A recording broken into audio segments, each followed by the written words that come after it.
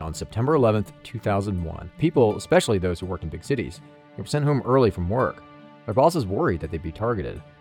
Many journalists shared that worry, but they weren't able to go home. They headed into work even on their days off.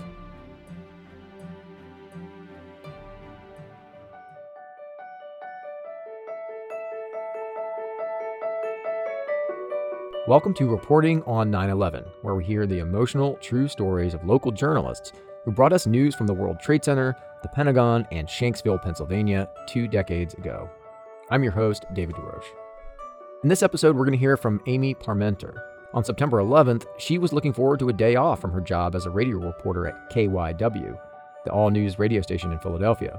But that day off didn't last long. I was not scheduled to work that day. I had worked the night before, kind of an overnight shift. I don't remember exactly how late, but it was late.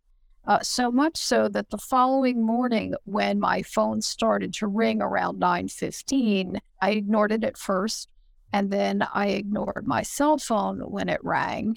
And then when my pager went off, I knew right away that something was wrong, because you could tell that someone was just desperately trying to reach me. So that's never a good sign. And the pager was my brother, so I called him back and he just said, turn on the TV. So as soon as I saw what was happening, I just got dressed and went into work. You know, in the news business, especially at that time when there was a story like that, not that there were others like that, but that kind of urgency, you didn't wait to be called in. You just kind of went in because that was your job, and you knew you would be needed for something. With the attacks happening north, south, and west of the city, many offices in downtown Philadelphia were shutting down for the day. Amy's assignment was to talk to people who were heading home. They had different experiences in terms of knowing what had happened at that point. Some were kind of urgently trying to get home, and others, you could tell, had just kind of gotten the memo that something had happened in New York and that they were closing the office early. In fact, one of my memories from that day is interviewing a woman on the street and, asking her how she felt about what happened in New York. And after she gave me a few comments, she asked me how old I was, which I thought was a somewhat odd question. And I told her how old I was. And she said, because you would be perfect for my grandson, which was an incredibly kind of bizarre moment for me, given what I knew was happening in New York. But people's nonchalant attitudes started to change as trains from New York City rolled into Philly. The train would come in on a platform that was actually below ground, below the train station where we were waiting, and the passengers would come up from the platform. They'd be coming up on an escalator. And someone kind of casually said that you'd be able to tell the people who were closest to the towers because they would have ash on their shoes. And I'll just never forget that as the people started to come up from the train from New York, I did not even have to look at their shoes at all, that I could tell who had seen the attack, who had seen the people falling or jumping, simply by looking at the ashen color of their faces. The shock was like nothing I've ever witnessed before or since. I could only liken it to someone who actually had seen a ghost. And the difference between the people who had witnessed something and those who just kind of were farther away from ground zero was night and day. You could just have no problem picking them out and knowing who they were. One woman's experience especially stands out in Amy's mind. It was obvious she spent the entire train ride in shock.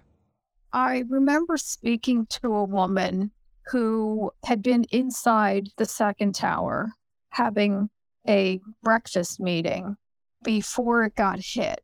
And at some point, whether it was the first tower being hit or her tower being hit, she said that all the chandeliers started to shake, and eventually everyone got up and ran out of the room where this meeting was happening.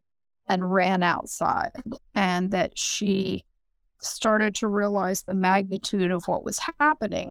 But she got outside and she called her husband to say that she was okay.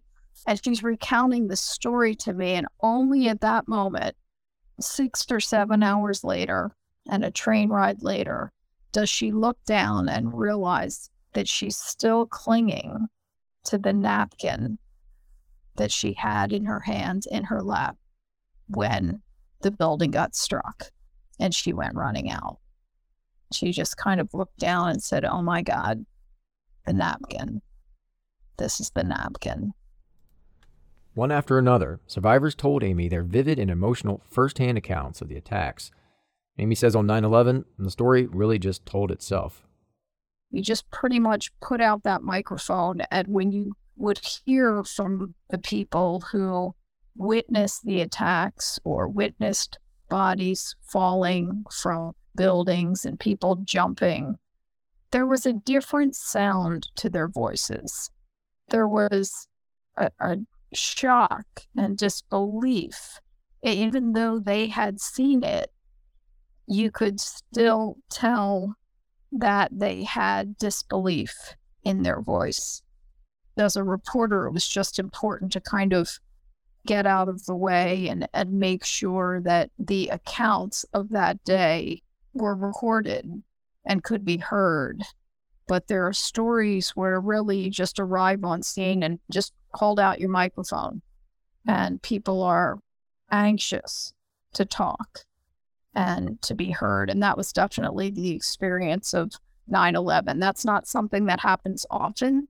Reporters seek people out or approach people. But on September 11th, it was really just, there was a desperation of the people who witnessed the attacks or who were in New York that day. They were just desperate to kind of tell their stories and let the world know what was going on. In the days that followed, the story switched from being about the tragedy to how people were helping.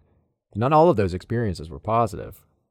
Another story that I remember in the coming days was, of course, there was an outpouring of support and a desperation really across the country, but of course in the Northeast as much as anywhere, with people who were desperate to help, desperate to do anything.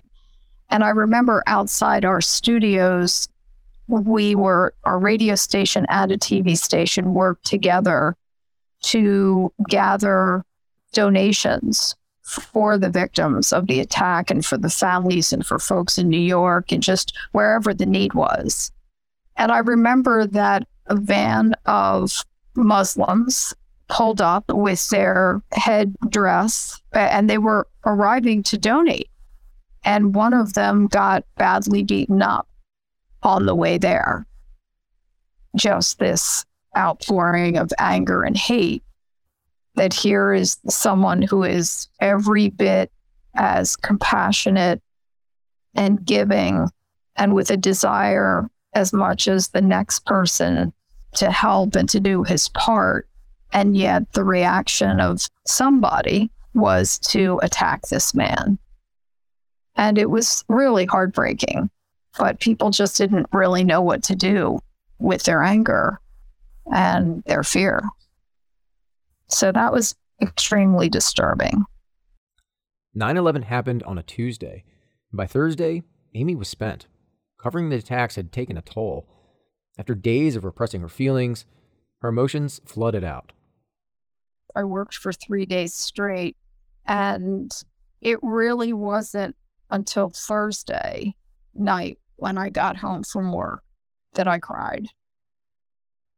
We had Tuesday, Wednesday, Thursday, but you're so busy just doing your job and focusing on getting it right and making sure that you don't miss an important story or an important angle.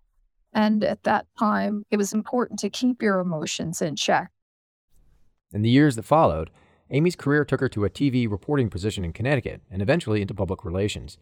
Looking back 20 years, her advice to other journalists is to make sure they always keep an eye on their mental health. I also covered Sandy Hook and other stories that were tragic in different ways. And it's really important to remember that you are a person and that even though you keep your emotions in check, you shouldn't deny having emotions around a certain story or a certain experience. And it's really important to keep an eye on your mental health. And that doesn't just mean for the biggest stories or the most tragic stories. You know, as a reporter, you cover tragedies several times a week, if not every day. And that does take its toll. So it's really important that you not become hardened over by it, but that you also not deny it. September 11th just reiterated to me how important it was, the work that I was doing at that time and the stories that needed to be told. Thank you for listening to Reporting on 9/11. This episode was reported, written, edited, and produced by Ben Bogardus, a journalism professor at Quinnipiac University, and hosted by me, David DeRoche. I am the Director of Community Programming at the university. Special thanks for this episode go out to Amy Parmenter, Quinnipiac University's School of Communications, and the Quinnipiac University podcast studio where this episode was recorded. For more stories from journalists who covered 9/11, be sure to subscribe wherever you get your podcasts, and also be sure to check out the other shows we produce here at the Quinnipiac University podcast studio by going over to qu.edu/podcast.